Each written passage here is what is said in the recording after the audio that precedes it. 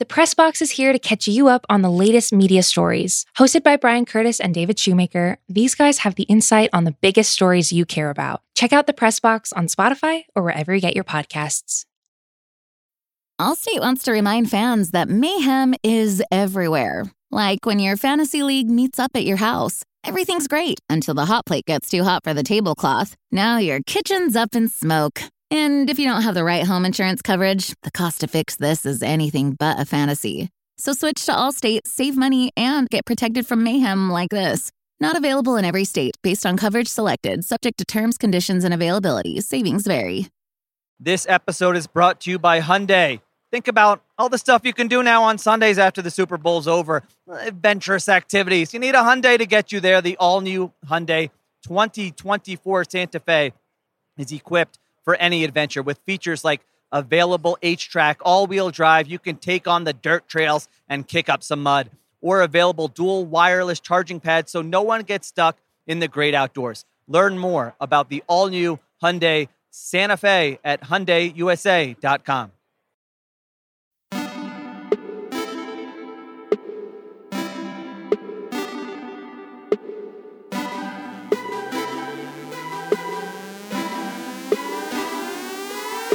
Welcome to the Ringer Fantasy Football Show on the Ringer Podcast Network. My name is Danny Heifetz. I am joined by Danny Kelly and Craig Horlbeck.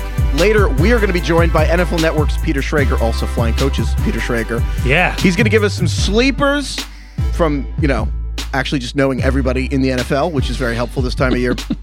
And also the sleepers, they move up, they down. You got to kind of reassess about who's actually going where this time of year. So Schrager's going to help us out with that, with the inside info. Also, don't forget, fantasyfootball.theringer.com. It is draft season. The drafts are happening. Check out our top 200. We have our rankings, tiers, draft tracker, so you can actually track who's getting drafted in your league on our site, and you can look at our rankings, but also not, you don't need the pen and paper if you don't need to. If you want to print out the pen and paper, we have the printable rankings, everything you need, fantasyfootball.theringer.com. I'm personally a fan of printing it out. I like doing that. I like crossing it out by hand. But, we're in a bit of a predicament here because we obviously want everybody to use our rankings. However, if you want to win your draft, you shouldn't tell any of your friends about our rankings. You should be the only one to use it. So it's kind of a catch-22 here. I'm not sure what I want to recommend to people. Bad content strategy, Craig, to actively tell your people friends from sharing our work. No, Please I don't know. Tell your friends and lose your leagues. I care about the fan more than I do our numbers. I want you to win. You have integrity. Okay. Is that the word? Okay. But first, we got to get to a lot of news. Okay. Sad news. Ravens running back J.K. Dobbins out for the year. He tore his ACL over the weekend. His backup is Gus Edwards, Gus the Bus. The Ravens are not currently expected to sign Todd Gurley or a veteran or any other running back. So, DK, Dobbins out for the year. Where do you have Gus Edwards ranked now? So we talked about this pretty in depth over the weekend. I put him right around where James Robinson is in our rankings. So RB21, RB22 in that area, like in the 50s or 60s, I'd say. I think he's going to have a really big role. He's going to have the lion's share of the work there, but I do think the Ravens will continue to use a rotation, a committee. Tyson Williams is a guy that's had some hype over the last few months. Justice Hill's still around. So, and they may end up signing a guy or getting a guy on waivers. Because obviously there's going to be a lot of teams that cut down from whatever it is, 80 right now to 53 over the next week. There's going to be a lot of running backs on the open market now after that. There's been rumors of the Ravens potentially going out and finding a guy. So we'll have to see. By the way, I'm throwing a name out there. Alex Collins, former Raven, who knows their system, knows their run game, and has been really good in the preseason. The Seahawks were featuring him over the weekend. So if he doesn't make the Seahawks team, that could be an option. But regardless, I think, he's not going to catch a ton of passes in theory, and I would have him a little bit lower than J.K. Dobbins, but we had this thought, like, you could make the argument he could potentially be even higher than where Dobbins was because he has less competition now. Well, because he doesn't have to compete with Gus Edwards because he is Gus Edwards. Right. So I don't know, man. It's tough. I'm just being a little conservative because I think they're still going to pick up a guy. And I think they could use just a pretty 55, 45, 60, 40 committee. It's just tough to know. It's tough to think about. This is how I'm trying to think about this. So if they add a guy, let's say they add a guy, will the guy they add be the new Gus Edwards in terms of if Gus Edwards is now the J.K. Dobbins, he's the lead guy. This new person they add becomes the second guy, the Gus Edwards of last year. Will that person get as many carries and steal as many touches as Gus Edwards did for J.K. Dobbins? If not, then why isn't Gus Edwards just ranked right where J.K. Dobbins is or higher? Just plop him in right in the same spot. Yeah, because we had Dobbins 17th, RB 17 before he got injured. It's tough. It's really tough. The answer on why Gus isn't with Dobbins is the uncertainty. Like if Gus does just have Dobbins's role or, volume, maybe not the role, but if his volume, he would be where that is. It's just we don't know right now. I think the weird part of the Ravens depth chart is so they've got this guy named Tyson Williams who has basically surpassed Justice Hill for third on the depth chart, which now is basically second on the depth chart. So even though they like Tyson Williams, this is still an extremely inexperienced backfield. Like Justice Hill is this like very athletic guy that doesn't have a ton of like game experience. Tyson Williams doesn't either. So I think it would not at all be surprising for them to bring in like that Alex Collins, even if they're saying it won't happen right now. Mm-hmm. I would be a little surprised if Gus Edwards was like the most experienced back for this Ravens team who wants to lead the league in rushing. Having said that, they gave Gus Edwards a contract extension like 3 years, this year. like $10 million. Kind of money that they're like, it's not just like, oh, Gus Edwards is the backup. It's like they trust him with the ball, and he's averaging over like 5 yards a carry. He's been really good. He's like solid. He's a really good runner. So he's good. It's just a matter of price. I disagree with you on the James Robinson part, just because I have James Robinson a lot higher than you post these Travis Etienne, J.K. Dobbins injuries. I have Robinson really I think the 40s range, right around like where J.K. Dobbins was for me. And some people have him in like the 4th round, 5th, whatever. I think that's where Robinson is because I think he's just a better player. He's going to catch more passes. But again, this is still a Ravens team that could be one of the better offenses in football. And Gus Edwards seems like he's going to get a lot of red zone carries that Lamar, the ones that Lamar doesn't take. Yeah, it's tough. Because I think Gus still has a lot of the negatives that surrounded Dobbins, passing game usage, Lamar Jackson stealing a lot of rushes and a lot of red zone looks, all that stuff. But he's good. It's going to be good offense. They're going to score a ton of points. I think he's just a really solid RB2. Like, let me ask you this. Would you feel comfortable with him as your RB2 this year? If you get him late, yeah, but realistically, I feel like someone's going to reach for him thinking he's like this sleeper guy that you're probably right. Somewhere around 60. I think I have to take Gus in the top 60. I'm kind of just going to pass. That's what's kind of tough about this situation is I think the casual fan, when they just see like J.K. Dobbins hurt, they're like, oh, cool, Gus Edwards will just be J.K. Dobbins. And then they'll draft him super high. And then your intelligent self can't take him at the correct spot because he'll probably just go a little early now. The whole point is that this is just more evidence to me that this year it's okay to wait on that second running back spot. You'll be able to fill it somehow, some way with some player and take that running back early. Take 2 if you want, but you can loan up on receivers in the middle rounds. Yeah, I would still just wait and get Zach Moss, Chase Edmonds, those type of guys like 30 picks later. Other injury news, T.Y. Hilton has a neck injury, Colts receiver. So T.Y. Hilton it's a disc issue. So quoting Frank Reich, it's a disc issue. So that's a complicated issue. More meetings, more evaluation to come, more opinions to come. He will miss some games. We don't know exactly how many. We're optimistic it's not season ending, end quote. So that obviously is bad. T.Y. Hilton is an older player. This is awful. Anytime it's a neck injury, that is awful. So Michael Pittman seems like the number one receiver in Indianapolis right now. DK, where would you take Pittman now amid all this like mishigas with Indianapolis and injuries? So let's see. I'm just looking where we got him. We have him in half PPR, right in that Mike Williams, Chenault, Brandon Cooks, Jalen Waddle range. So I'd say like 8th, 9th round. And I think that still sounds right. I'm not necessarily reaching for him, but and honestly, because he hasn't really shown us that he can be the true like quote alpha receiver or whatever. I think it's still some uncertainty there, but I think he's a very interesting later round guy that has the upside to be, to like significantly outplay his ADP. So if he's on the board there with like Mike Williams, I might actually lean Pittman just because of the unknown and the upside. I think Mike Williams is sort of locked in as the number 2, but Pittman could be the number 1 in this offense. So does that make sense? I think Pittman is, unless I'm mistaken here, I'm kind of scrolling through these lists. I think he's the cheapest number 1 wide receiver in fantasy, which, has some merit on a Frank Reich offense. Someone's got to catch passes. Someone's got to catch passes. And I think we kind of overshot a little bit on this Colts thing. It's like Wentz got hurt, Nelson got hurt, and we just like fucking dropped everybody 30 ranks. And now it's like, oh, they both might play week 1. Yeah, but just a couple other things on the Colts front. So Sam Ellinger, who's going to be one of the backups for the Colts, sprained his left knee, so he's out 5 to 6 weeks. Wentz is now on the COVID list. Yeah, not great. So that's we'll interesting. See whether he has to quarantine for how many days. Yeah, I'm not going to pick them to win the Super Bowl. I'm just saying, I don't know if he should be the last wide receiver 1 taken in the league, Michael Pittman. But No, the other thing I just want to note about the Colts, their left tackle, Sam Tevy, tore his ACL. He's out for the season. And Tevy was replacing Eric Fisher, who has an Achilles injury he's recovering from that's coming back middle of the year. So they're on their 3rd left tackle 2 weeks out from the season. And then left guard Quentin Nelson has the foot injury. Yeah. So that's the left side of the line is decimated. No, maybe not decimated, but tough. Okay. So we like Pittman, though. Yeah. Other injury stuff. The Giants are a flat circle. It's the same team. It's the same. Everything about it's the same, including Evan Ingram just flashes, and you're like, wow, why are we too low on Evan Ingram? And then he leaves with an injury. So he has a calf injury. We still don't really know the severity of it. But just the Giants, again, to recap, they signed Kenny Golladay. He has not practiced in almost 4 weeks. He maybe comes back this week, maybe ready for week 1, but he's not practiced in 4 weeks. First round pick, Kadarius Toney, receiver, also hurt, also not practicing.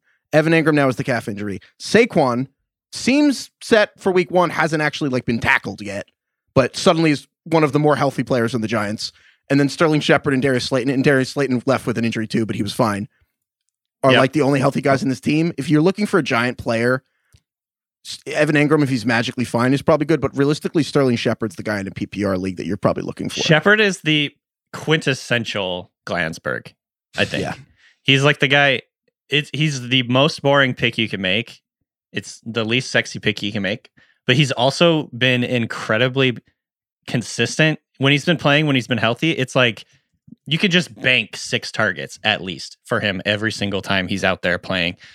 So yeah, he's in PPR and half PPR, especially he's one of those guys where if you just want someone who's going to be a safe 10 points or whatever in half PPR and PPR, he doesn't have as much upside as everyone else, but that's fine. He's just the kind of guy to fill out your flex spot or whatever, your wide receiver 3 spot.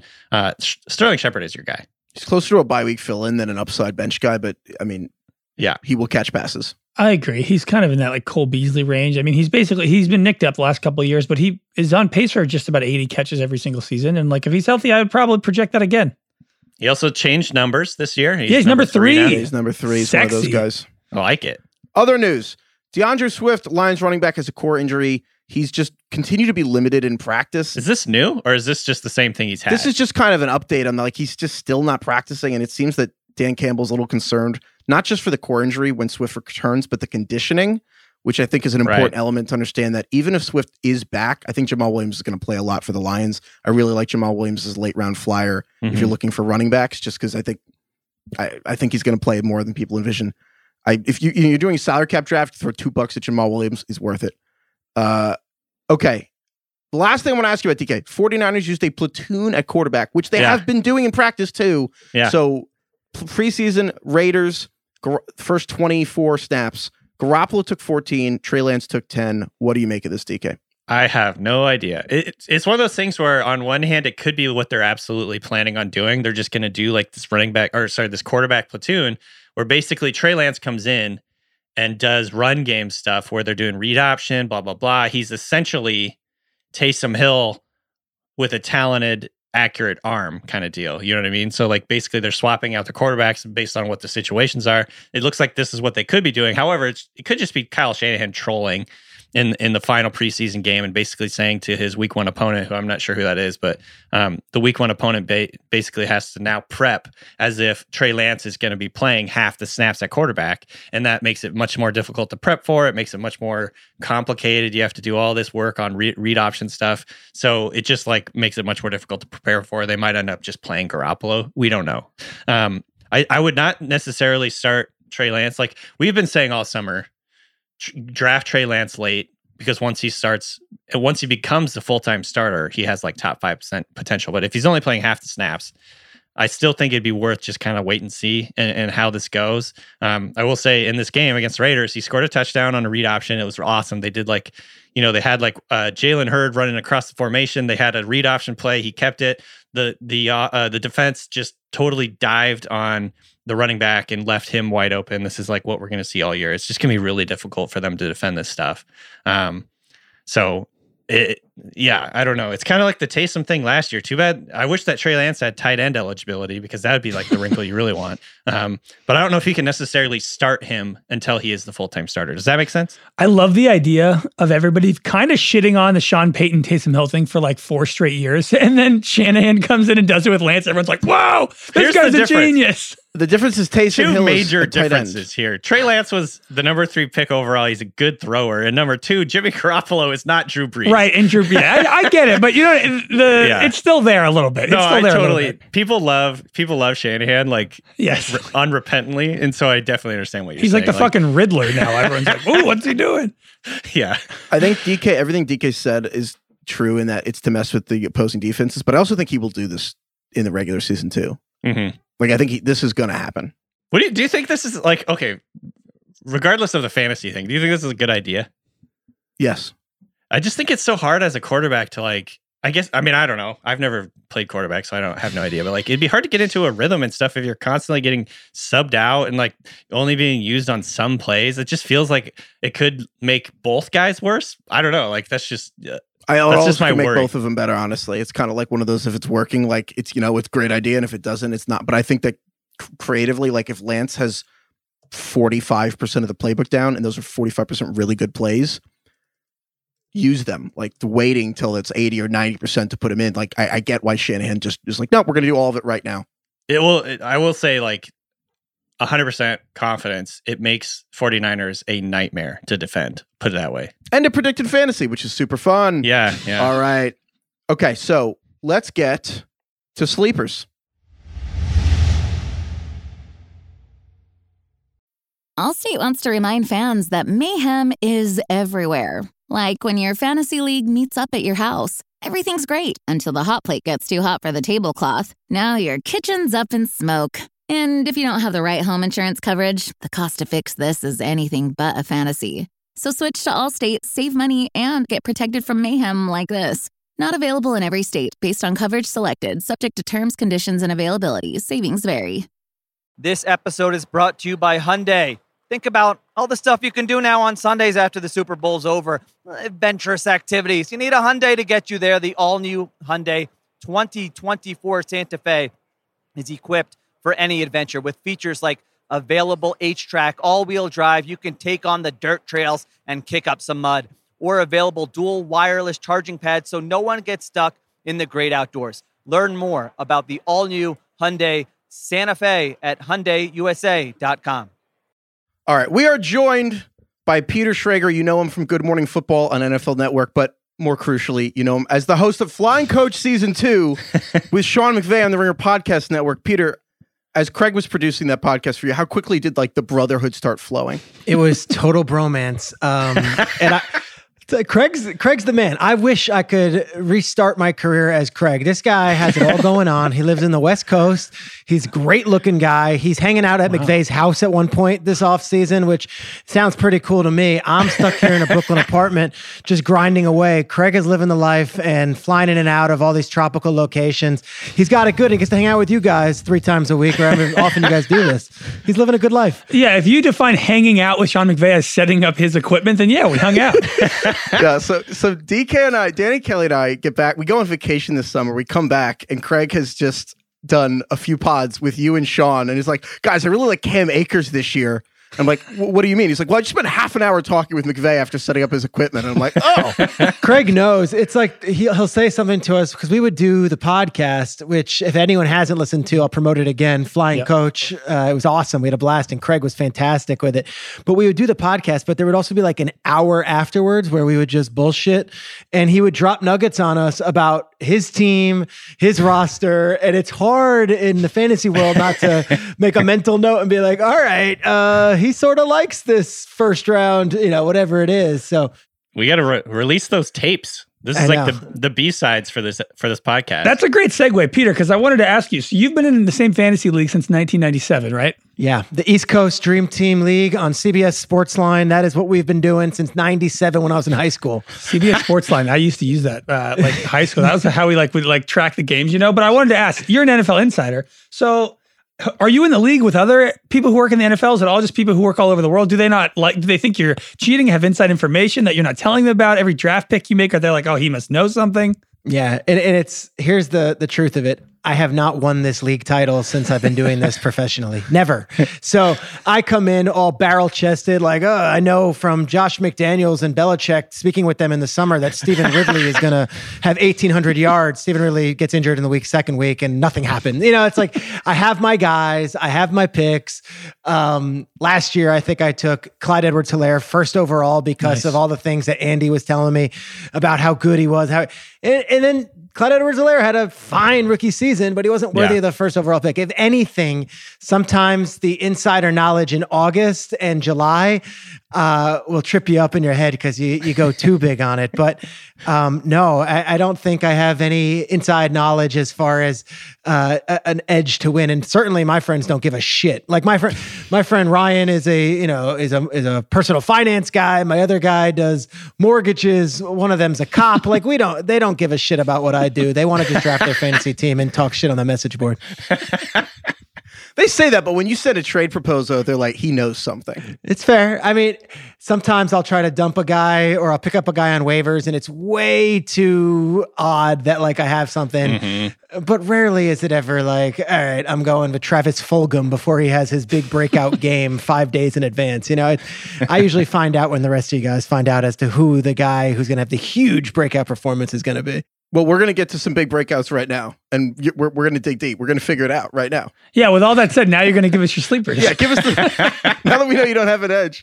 Here's the truth, though. I will say this, and it includes you guys, and it includes all the guys who have done really great work on this. I give you guys so much credit for developing such a voice for fantasy, because it's a totally different world than what I'm in, where I'm like, this guy's ankle injury, this guy's contract, and here's the story behind why they drafted this player. But you guys focus and you use numbers on targets, and where I come from is like, I'll talk to the offensive coordinator and be like, who's looking good this year and what can I expect? Well, here's a name that no one's looking for. So it meshes, but I give you guys a lot of credit for looking at it from a numerical thing. Mine's usually anecdotal and just who's getting the positive feedback in camp. I think you got to mesh both those things, though. Exactly. I think those are absolutely important. Like playing time equals fantasy, like production. And so I think I love that. I actually try and get all the nuggets I can, throughout the preseason stuff. Like that's why I really appreciate like the reporting and stuff that you guys do. The quote, like the people that are not in the fantasy realm or whatever. So I just think, this stuff is great. I love it. Yeah, fantasy people are just a bunch of pencil pushers, man. We're just like looking at numbers. We don't know what's going on behind. But wait, Craig, when you were talking to McVay and you were listening to all the head coaches, didn't you feel like you had a little insight there that you didn't have beforehand? So that's where I get like, all right, because I was with Schefter last week. Name drop, big time guy, Adam Schefter. We were together and we're at the golf and we're walking around and he's asking me like, give me a fantasy guy you got. And it's like, there's no one more connected than Adam. And even he's asking my thoughts because he plays fantasy. And we know that the work that you guys do, and I'll say on their side, like Field Yates and Matthew Berry and all those fantasy reporters and like what they do, it's noble stuff. I mean, devoting every day to fantasy and not just big picture football stuff. It's like the jacket sleeve of the book. We're going to put noble stuff. That's our noble stuff. That's this pod. So noble honorable stuff. Yeah, when we had Arthur Smith on, he was talking about Kyle Pitts, and I was like, oh my God. Yeah, I was like, Kyle Pitts is now going to be a top 3 tight end for me. And he will be. But with that said, let's jump into some guys. So, Peter, hit us with someone. Again, I think you're right. Like, you want the numbers to point you to somewhere, but you wanted to overlap with the human knowledge. Yeah. So, like, who's a fantasy sleeper that you're in on this year? Okay, so we can go really deep cut or we can go names that you're hearing. I'm going to go somewhat deep cut to start. The first name I'll give you is Marquez Valdez-Scantling. Oh, yes. Bay. I had this guy on my list. All right. Let me tell you about a guy who transformed himself over the offseason, not physically, but this guy is now a route runner, which is something he was not in the past. He would still have those big games, but he can now run the route tree and he has gained the trust of Aaron Rodgers. As I say this, I could see the Reddit threads rolling their eyes because I get caught doing this all the time when I say, I speak to guys in Green Bay, and they're like, Valdez-Scantling has arrived and is a completely different receiver. And there were some practice habits that Rodgers didn't love in the past. Valdez-Scantling has worked himself into being a bona fide number 2 wide receiver and what I think might be the number 1 offense in the league. So whereas he might not have been a draftable fantasy player in recent years, I think you could slide him in as your wide receiver 3 and be very happy, or even your wide receiver 2. I think Marquez Valdez-Scantling is going to have a huge season alongside Devontae Adams. I love this. I like that he's transformed himself, but not best shape of my life guy. He's like a best mind of my life guy. Right? Like the best mental of his life. Yeah, exactly. But Rodgers, if you listen to Rodgers last week, they asked him about, we call him MVS. They asked him about MVS and he said like, here's the deal. I could talk about the player all you want. I'm going to talk about the person. And this is someone who's changed himself as a pro, like was not ready for the pros when he first came in, but had the body, had the speed. He has made himself a trusted player. And for Rodgers, it's all about trust. If you burn him twice, like he's done with you. That's how it is. That's why he loved Kumaro so much, because Kumaro knew the route tree and Kumaro was Valdez-Scantling is getting that talk, and I know the coaches there, they love what they got this season out of him. So big jump for Valdez-Scantling from good fantasy player to like reliable fantasy guy.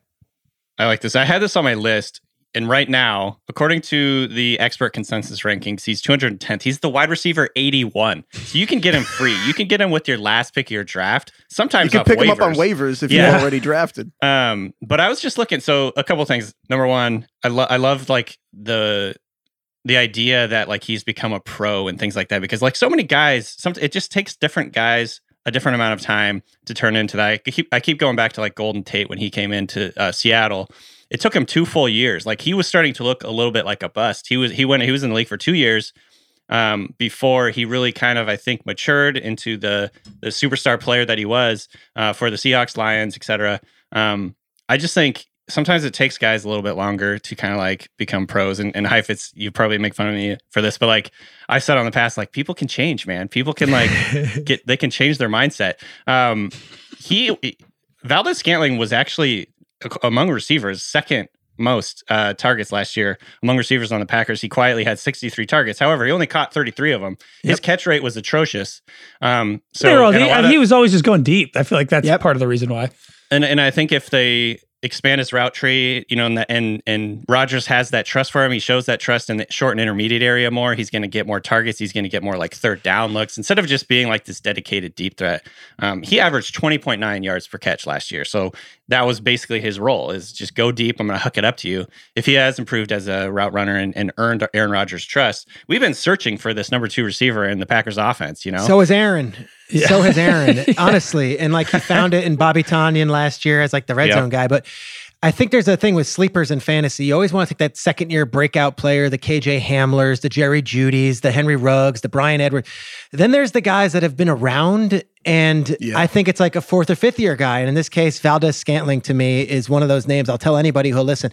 I go out and, I'm such a celebrity that people stop me in the streets and they want to know fantasy tips. And I'll always tell them, Valdez, that has never happened. But if someone was to stop me and be like, who am I taking last in my fantasy draft? I would say go with Valdez-Scantling. I'd feel confident on that. It's never happened unless it's Adam Schefter on the golf course. That was it. That was the only one. And I'm sure he asked every single person watching the golf before he got to me, but he was he was looking for my thoughts as well. So one last thing to add on him, and I think this is interesting, is so I think I heard Rich Reber talking about this. It's basically like for high draft picks, typically if you don't pan out in the first 2 to 3 years, you're not going to pan out. And this is like just if you're looking at the numbers of all the receivers taken in the last like 20 years, where you do find later breakout guys like 3rd, 4th, 5th season is players who were drafted later in the draft and who came from small schools.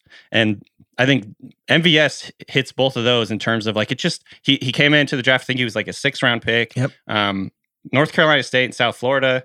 So he just kind of took this different route to where he is now. Sometimes these guys that they find later in the draft, that teams find later in the draft, like it's harder for them to climb the depth chart right away or earn the trust of whoever is like they need to earn the trust of, whether it's the OC or the quarterback.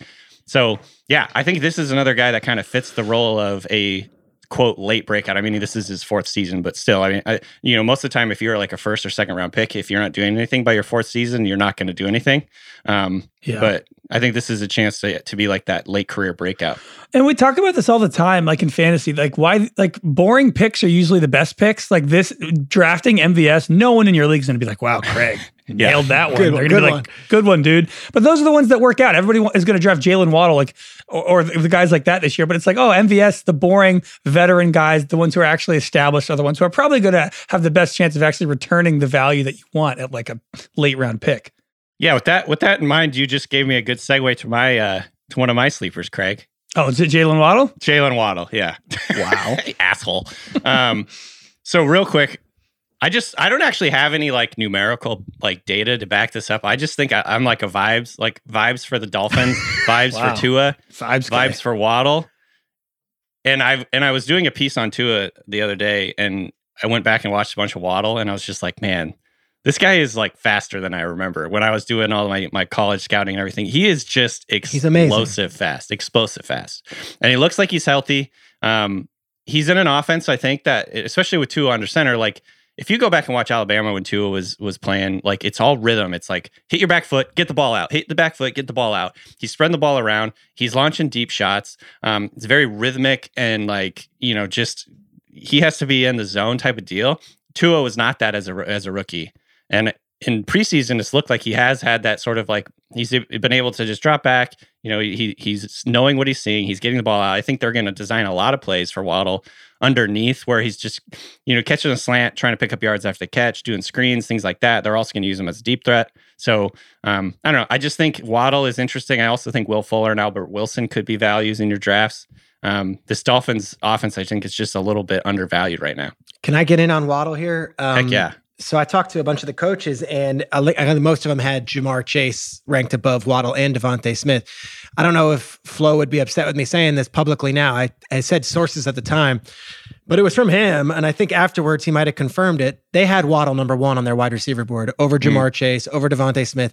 And one of the reasons was A, the punt and kick return ability, which is insane, but also this guy F's up his ankle in a big game and sits out and could have easily never come back and still been a top 10 pick, worked his ass off at Alabama to make sure he could play in that final BCS championship game, was 20% of what he could have been, and yet knew it was going to be on tape, knew the scouts would be watching, knew it might not be his best effort, goes out there basically still hobbling and makes plays. And like, if you're trying to play for the Dolphins and what Flores is trying to build, like it's toughness first.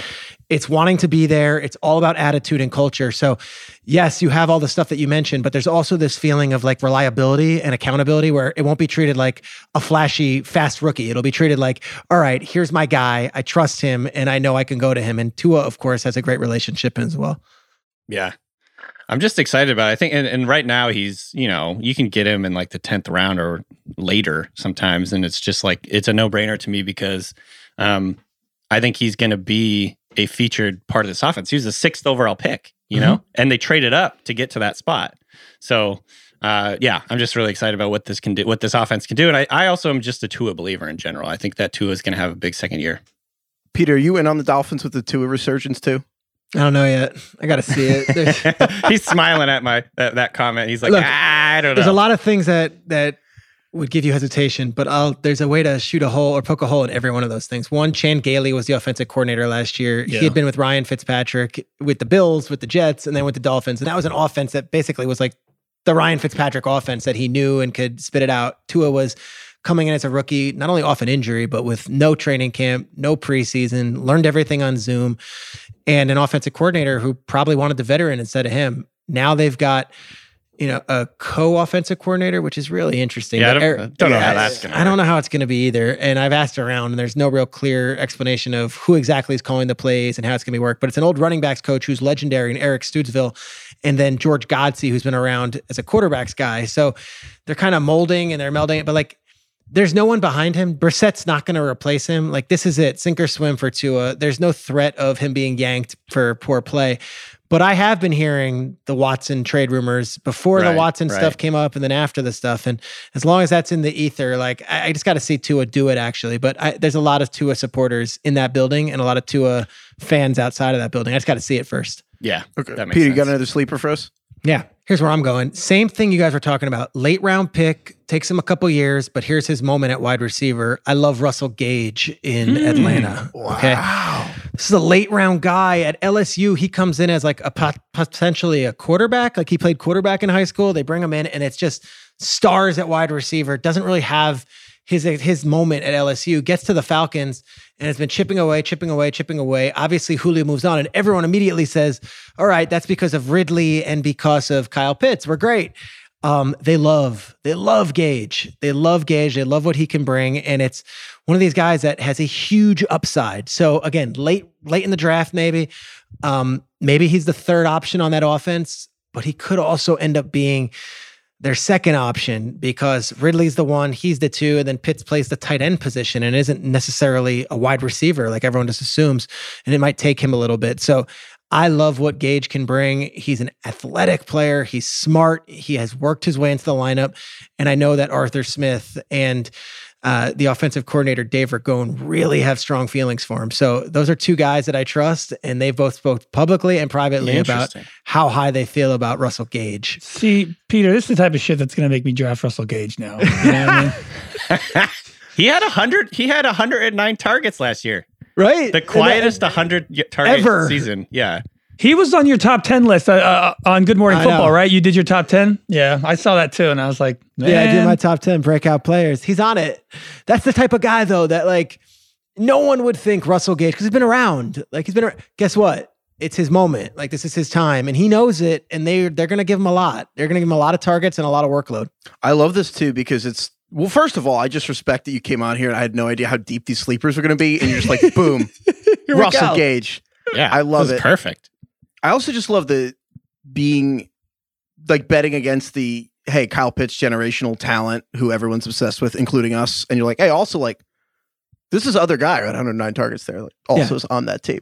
It's not against Pitts too. Like, right? Like, can't they all just have a blow up seat? Like a new offense. Arthur Smith is brilliant. And we spoke to him on the Flying Coach, but like his reputation is so good around the league for drawing things up that no one's ever seen before. And that's the stuff you hear from McVay and Shanahan and all these guys. Like Arthur Smith is respected. There's a lot of offensive coordinators in this league who don't get that kind of respect and don't get that kind of pub. Arthur Smith is that guy. And now he's the head coach. And I think if he's talking high about Russell Gage, like Russell Gage is gonna succeed. That's just the truth of it. Maybe he'll be the Corey Davis, you know, that he was in Tennessee, kind of the 1B. Yeah. I love these two sleepers because the hard thing for us this time of year is some people have drafted and many have not. And it's hard sometimes to help people who've drafted already or have more. And like, these guys are available. Like they probably are. Unless you're in a 14-team league, I don't think Russell Gage is on someone's roster. No. I have a question just generally, Peter, about like the Falcons and Arthur Smith, because, you know, Arthur Smith, he comes from Tennessee where they were very, you know, balanced. The offense runs through Derrick Henry, blah, blah, blah. And going into this season, it doesn't really feel like the Falcons have made running back a huge priority. Obviously, they brought in Mike Davis, and then a bunch of just random dudes. Like they had a couple of undrafted free agents come in. It just feels like they're going to pivot away from this. Our offense runs through our running back style. Have you heard anything about that? Like in terms of like, are they going to be pass heavy? Do you think it's going to be a big switch, or they're going to just kind of do what they did last year in terms of Arthur Smith calling plays and the style that he brought to Tennessee? Do you have any insight on that? Yeah, look, Arthur Smith made his bones as a tight ends coach originally. Like that's where he came up with Tennessee, and then was offensive line coach and was obviously working with the offense when LaFleur was there. LaFleur takes the head coach job and then he gets there. So it's not like because they had Derrick Henry that his offense was going to be run the ball, pound the ball. He comes from a very, very interesting background. And a lot of that is the Shanahan offense and the LaFleur offense and what they run. So they're going to find ways to run the ball. Those offenses always do. And they don't always have A1 lead backs like Derrick Henry. But they're going to throw the ball quite a bit too. And I wouldn't underestimate what he did for Ryan Tannehill's career. And everyone says that's on Tannehill and that's variable on Tannehill. Like Tannehill was a backup quarterback to Mariota and goes in and then now is, without a doubt, considered one of the top 15 quarterbacks in the league. I think Arthur Smith deserves a lot of credit. I think he can rejuvenate, if he even needs it, Matt Ryan's career a little bit too. And Ryan's going to be throwing the ball over the yard. I mean, Matt Ryan was an MVP in the Shanahan scheme. Yeah. I know. Rejuvenate Mike Davis MVP. will get rejuvenated. It's going to happen. Heifetz is just smiling throughout this whole thing because he's like, Mike Davis. Mike Davis. Heifetz loves Mike Davis.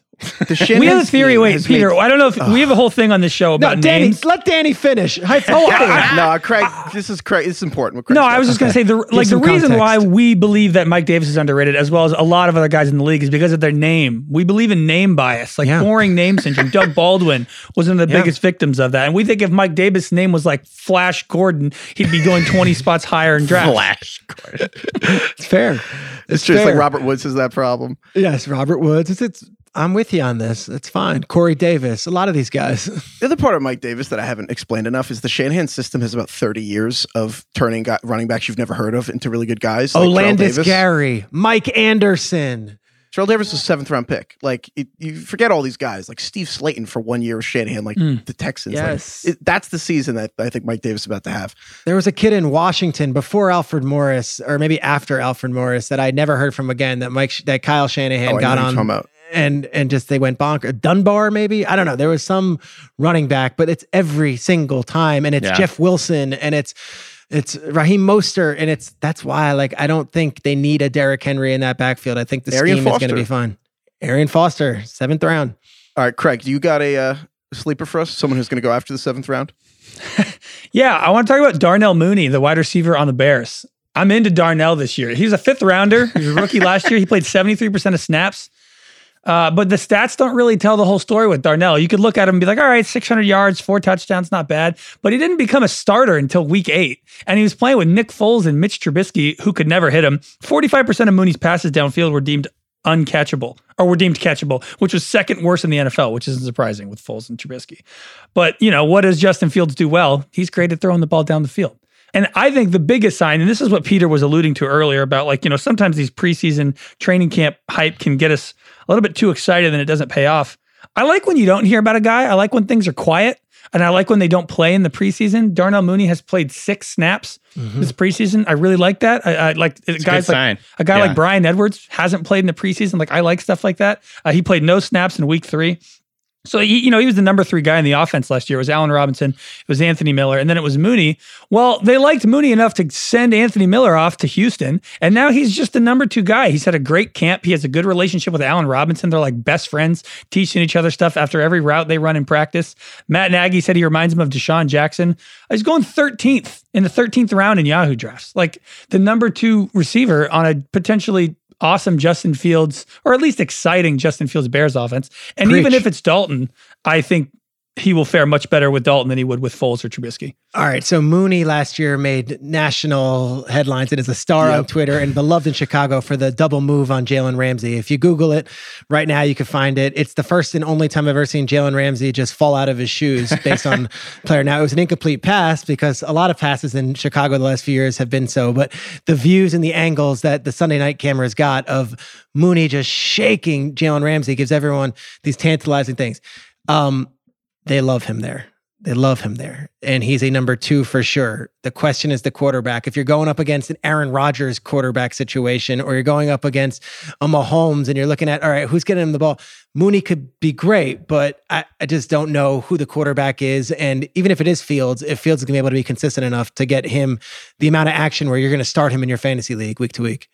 One thing with Chicago is that Tevin Jenkins, the left tackle, just having back surgery. So now they got Jason Peters, who I believe is 39. 39, yeah. No offense to any people in here, but 39 is pretty old for left tackle. It's fine for NFL media, but I mean, fine for NFL media. The Bears it's blocking. Fine for NFL media. It's fine. Sorry. Prime. It's prime for NFL Apex media. age for NFL media. But 39 is pretty tough for a left tackle in the NFL, especially when that guy had injury issues like 5 years ago. So I'm a little concerned the expected improvement of Andy Dalton, considering we just saw what happens to Andy Dalton when he's like a 3rd string left tackle. And then if Fields come in, I think the concern we have with rookies is how many fantasy players can you actually support? It's like Allen Robinson will be fine. It's like the 2nd tier drop off. But I think to Craig's point about Mooney is that he's so cheap that you take the flyer on it. Like you're not really spending anything with getting Mooney, so it's fine. I like him. 13th pick. I mean, it's all upside. These are all dart throws at the end of the draft, and I think he has the highest upside. He's a legit good route runner. So Matt Harmon does reception perception, where he tracks guys' success rates against different coverages and on different routes. And he had a really strong profile. If you remember last year, he was being used around the line of scrimmage too as like a screen guy, and like they would just get it to him in space and let him do his thing. So he's more than just a down the field deep threat, and I think he can win in the short and intermediate area too. So yeah, I'm definitely excited about him. And they get Tariq Cohen back, who opens things up a little bit, and then They got big game Dame, my man Damian Williams from the Chiefs, who should have been Super Bowl MVP. He's now their number 2 running back with Montgomery. Like, their offense got better this offseason. That helps, and that opens things up. So Mooney might have those one-on-ones where he could just burn someone or do a double move like he did on Ramsey. Like, I like the Mooney pick. I do. I like him as a player. I'm not sure where on that pecking order he is, and that's solely because of the quarterback play I think could be very inconsistent this year in Chicago.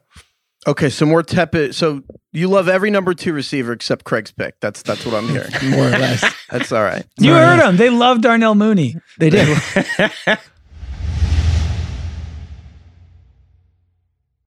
When you need mealtime inspiration, it's worth shopping Kroger, where you'll find over 30,000 mouth-watering choices that excite your inner foodie. And no matter what tasty choice you make, you'll enjoy our everyday low prices, plus extra ways to save, like digital coupons worth over $600 each week. You can also save up to $1 off per gallon at the pump with fuel points. More savings and more inspiring flavors make shopping Kroger worth it every time. Kroger, fresh for everyone. Fuel restrictions apply.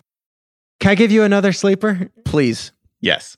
You will never hear this sleeper on any other podcast, see it on any other list. Ooh. This comes from multiple horses' mouths down in Las Vegas. You're going to take Darren Waller, and you're going to be happy with that, and he's going to be great. Oh, don't do it. But if you've got the 9th or 10th or 11th tight end sitting there, my man Foster Moreau, the second tight end on the Raiders, is going to get a lot of looks. They are running an offense this year where, yes, they've got Ruggs and Edwards on the outside, and Hunter Renfrow is going to do a little something over the middle. But they have a 2 tight end scheme, and Gruden raves about this guy. Now, a lot of it's because he can block in the run game, and they love what he does, and he's great, and he's going to be a head coach somewhere in the NFL when he's done playing, because he's apparently the smartest guy ever. Foster Moreau, number 2 tight end in Las Vegas, fantasy-worthy, draftable player. I'm putting it out there. Ooh. Foster Moreau really sounds like someone who was like friends with like Henry David Thoreau. Yes. And like was by the Walden Pond or something. Just was in Walden Pond, just existentialism, just to the nines. DK, so my mouth was agape as you said Foster Moreau, and DK's just vigorously nodding. Yeah, What, nodding. DK? You like him? So Dynasty Brain strikes again. He's a popular sort of, if you're going to have a handcuff for a tight end, Foster Moreau's the guy because he's really talented. He's really athletic. He had a 36-inch vert, 4.66 in the 40. Wait, Peter, you have to know, we have a soft ban on the word athletic on this pod to describe tight ends because every tight end, it's part of the job to be an athletic. You have that. me. It's because it's meaningless. Tell me when the tight end's not athletic. I'm sorry. Continue about Jack Foster Doyle. Moreau. Jack Doyle. That's the only guy who's unathletic. He made some plays. I think as a rookie, he was kind of quiet last year, but like he showed the body No, he control. got injured. He got a major injury last year. So Okay, yeah. he came back from it. So I think he had 5 touchdowns his rookie year. There you go. Yeah, he had like body control, go up and catch it in the air.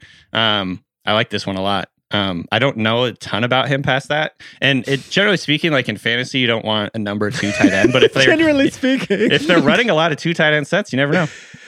Listen, if you're in a 30-round draft, you could still get Foster Moreau on waivers. make your jokes. I'm telling you, I think Foster like Moreau, this. when it's all said and done, finishes top 12 tight ends. And if that's the case, he's worthy of drafting. Absolutely. I like this.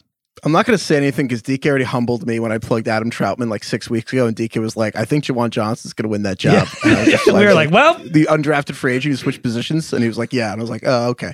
And then it happened, so. All those Saints guys are it's so hit or miss. Like, you could throw a dart at the board right now. Anyone who tells you they know, like Callaway had those 2 catches, that's great.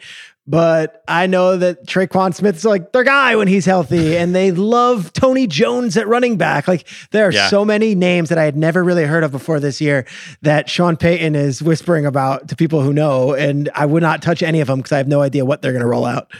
pull for Brashad Perriman to reconnect with Jameis down there in New Orleans. Just got cut. Crazy. All right, I'm gonna throw out one other sleeper here. This one's pretty simple to me. It's Jacoby Myers for the Patriots, who is a number 1 receiver cosplaying as a number 4 because he's going in the same range. Yeah, don't put any images in people's heads, but as Craig, like he's going in the same range as all these other receivers, like the Marcus Valdez-Scantlings of the world, guys you can get in like the second to last round. But here's the thing: Jacoby Myers had, I believe, 11 points 5 times in the final 11 weeks of last season, which is when he was playing. He doesn't have any touchdowns in his career, so he's like totally under the radar.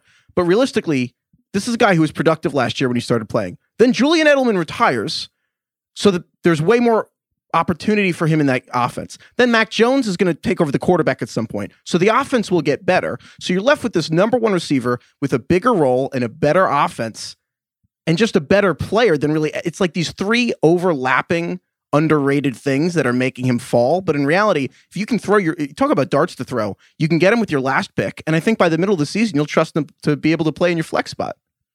He had from whenever he started playing, because basically the Patriots sort of had him on the bench the first few weeks of the season randomly and weirdly. I think they wanted to feature N'Keal Harry or whatever when he was healthy, but when he started playing in the offense, he had a 29% target rate, which was second most in the NFL. Like, he was getting peppered with targets. He's getting open. He plays the slot, obviously, so that's like going to be those easy PPR points for you. And in the preseason, he's been, I think, based on what we've seen, their best receiver. I think he's like their number one receiver. Now, he is playing in the slot, so that might like affect his usage a little bit depending on what they do. If they run a lot of 2 tight end sets, which I'm assuming they're going to. So that's something we'll have to see. But I think number one, if Mac Jones wins the job at some point, whether it's week 1 or week 3 or whatever, I think their passing game is going to be much sharper and much better, and I think Myers is going to be a big part of it. I love Myers. I'm all over this one. This is a guy you absolutely should just grab late in the drafts and just like see how it rolls out. Yeah, they just have so many new faces there that I'm not sure they've unveiled it all. Like when they brought in Aguilar and they brought in Kendrick Bourne and they brought in Jonnu and they brought in Hunter Henry. To me, it's almost like I'd be patient and just say wait and see, because it's almost like Jacoby and N'Keal Harry were the guys they had. Well, here's a whole entire new batch of players. Where do these guys fit in? But yes, Jacoby Myers, he earned the trust of a lot of folks last year in this weird Cam Newton, Jarrett Stidham, Brian Hoyer, like whatever that offense was. But his first year, he outplayed N'Keal Harry in a lot of ways. And I think that Josh McDaniels does have trust in what he can do, and he's only getting better. All right, beautiful. All right, Peter, do you have any sleepers left? If not, we got some emails to get to. My last sleeper. It's the deepest sleeper you will ever hear. Deeper than Foster Moreau? Do you have a third string tight end from the Raiders? This is a sleeper so deep that you might not even know the name. I love it. This is the Indianapolis Colts 7th round pick out of the College of Charleston. His name is Michael Strawn. Is that on anybody's list? Wide receiver, spelt like Strahan with a C, spelt Michael Strachan. Oh, is this the Strachan guy? I actually know his name is Michael Strawn. T.Y. Hilton's down. It's this, it's going to be Pittman's year, is it? It's going to be Zach Pascal's year, is it? Strawn has come in and has made 3 or 4 eye-popping plays in preseason games. They are going to be a receiver group by committee. One of these guys is going to emerge because they're going to throw the ball in Frank Reich's offense. And I'm telling you, there is a chance. Now, probably don't draft him, but keep an eye on him on your radar. For the deepest sleeper to ever be mentioned, put it in the books. I said this in the late August. Michael Strawn. Not Strahan, not Strachan. Strawn. That's my guy. Deepest sleeper you'll ever hear. Strachan. Tough name. Yeah. I'm in awe. The main reason I know about this guy is because I was trying to figure out how to pronounce his name. It's Strawn. That's I got corrected. Peter's the pro. That's Peter's the pro who's been in the game, is connected. He does TV because you can pronounce that name. I said it's the way that I remember it is it's like how the word draft is spelled in Europe, like draught. Yeah, that's how I think of Strawn. Strawn. Our man Strawn is enormous. He's 6'5", 226. Guys, I like this. There's something to this. He's had, I looked this up the other day, actually. I think he has 16 targets in the preseason. That's the most among all Colts players. 11 catches, 130 yards. He's been, in every game, he's been impressive. And there's like a lot of buzz coming out of Colts camp about this guy. So I love this one. I agree. It's maybe not like beginning of the year, he's going to be like a star, but like he could work his way into this offense and like end up being a really regular contributor. They don't have anybody else really. One of my favorite catches of all time is Julio Jones on the sideline, undefeated Carolina Panthers. Luke Kuechly's covering him, and Julio like does the catches it like over his head, like just kind of like does this. It's one of the greatest grabs ever. Strawn did that in a preseason game against the Panthers this year. Strawn just went and got it, and I'm like, okay, there's talent there. Look, there's not a big College of Charleston NFL pipeline. I just love when there's like this random guy that you could draft, and everyone in your draft looks and says, okay, well, you could have easily taken Randall Cobb or some no one would even blink an eye. But if you want to look like a real hot shit at your draft, like you're doing some deep work and you've got sources, go with Michael Strawn in your last round, and everyone is going to be like, what? And you're going to feel pretty good if he has a big game in week 1. You know, Adam Schefter asked me to play golf the other day. I'm not even going to go. I'm just going to text him just Michael Strawn. Let me correct this Schefter story. We weren't playing golf. We were walking the golf course at one of these PGA events, and I went like any other stooge dressed in like golf clothes, and there I get there, and Schefter is so dialed in, walking the course, following Spieth around. I'm like, what up, dude? And he was just dialed in. He wanted to know fantasy tips. Golf is the only sport where you dress like the players playing the game. Tennis, they do it there also at the U.S. Open, just in case like Djokovic goes down, some 50-year-old European guy is going to hop into the, got a racket in their backpack. Yep, I'm good.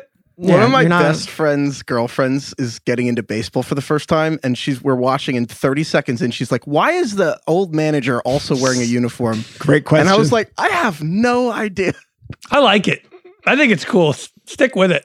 Old man in a baseball uniform. It's great. Tony La Russa wearing Southside for the Chicago White Sox. All right, let's get to the emails and the voicemails. We don't actually get voicemails here, Peter. We don't have the flying coach budget. We just have emails here. We also never really came up with a name for our email section. No, mailbag. We just call emails. It's mailbag. I don't know emails. People know what that is. Yeah. Well, I wanted to call it the inbox, but we realized no one would know what that meant. So anyway, we're going to do this flying coach style. Craig, take us through the emails, and if you have voicemails, go for it. All right, no voicemails. This is from Josh. There it is. Josh, he says, I play in a league where every manager is allowed to make one rule change upon paying their entry fee. So that would be if you have 12 people in your league, that's 12 rule changes every year, as long as they pay. And in parentheses, he says the pot is then invested in crypto for the duration of the season, with the winner getting whatever it's worth at the end, which is hilarious because if it's like Dogecoin, you could get like fucking $3,000 or like $9, depending on what happens, and the league doesn't matter. He goes, after nearly a decade, the rules have gotten extremely convoluted. A rule change is defined as changing a single value in the ESPN league settings. So, for example, you could reduce the number of quarterbacks from 2 to 1 to 0. And he basically wants to change the entire league to CBS.com, but that doesn't count. He wants us to adjudicate if that's okay to do. But he sent us his actual rules. This is a bunch of lawyers in this league, by the way, which is hysterical. No, that makes a ton of sense. They always have to do this. Yes. Here's my wrinkle on Reading it. the bylaws. Yeah. Yes. The bylaws. Let me just run through a couple of the rules here. So they are 0.66 PPR. This is pure chaos. You start 24 players and you have one bench spot. I like that. What? Ooh, this is like best ball. I love it. I like this. You have 2 kickers, 1 punter. You start 2 head coaches. I'm not sure how that works. I love this. If your quarterback gets sacked, you get 5 points. 2-point conversions rushing are worth 20. Stop. I misheard you, clearly, or else these lawyers...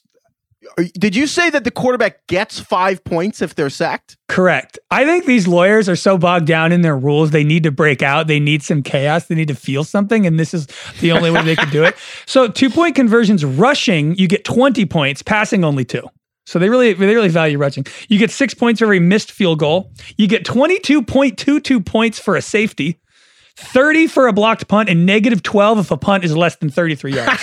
It's the most batshit league I've ever seen. Peter, we started a segment called League Rescue. It's like Kitchen Nightmare or Kitchen Rescue with that guy Robert Irvine, where he like walks into a restaurant that's a mess and just fixes everything. We're doing that for leagues. People send in their weird rules. I don't want to fix this league. This league is perfect. I love Is this why we have judges? Because this is what happens when lawyers just make all the rules? Well, who the hell is Rob Irvine? Isn't it Taffer? Isn't that the guy? Robert Irvine. He's like the big ripped guy, and it's called Mission Kitchen Impossible or something. That's the light version of Bar Rescue. That's a show I was raised on. There you go, Bar Rescue. My man. John Taffer comes in, screams at someone, spits in his face. All right, here's a couple things on this league. I love it because I'm always like, why not just mix it up? The head coach's idea is something I presented to my league probably in 2003. I said, you get 10 points for a win. That's it. And you get 5 points for a tie. And it could be the difference of your week or it's not, but you have a head coach. And it also adds in this factor of I'm rooting for a team week to week that might not be your home team. And it kind of just throws a wild card in. Now, as for the crazy points allotment and the big ass roster, I don't know, but the head coach drafting, I like that. You are speaking Heifetz's language. Stop validating Heifetz so much. Heifetz I like wants 0.66 for PPR. 0.66 PPR is perfect because PPR as a concept is the devil's work. So that's really appropriate. Devil's work. Oh my gosh. I don't even know what to say about this league other than like God help these people. Yeah, this is And the I think craziest I know league I've why ever seen. Our legal system is so messed up.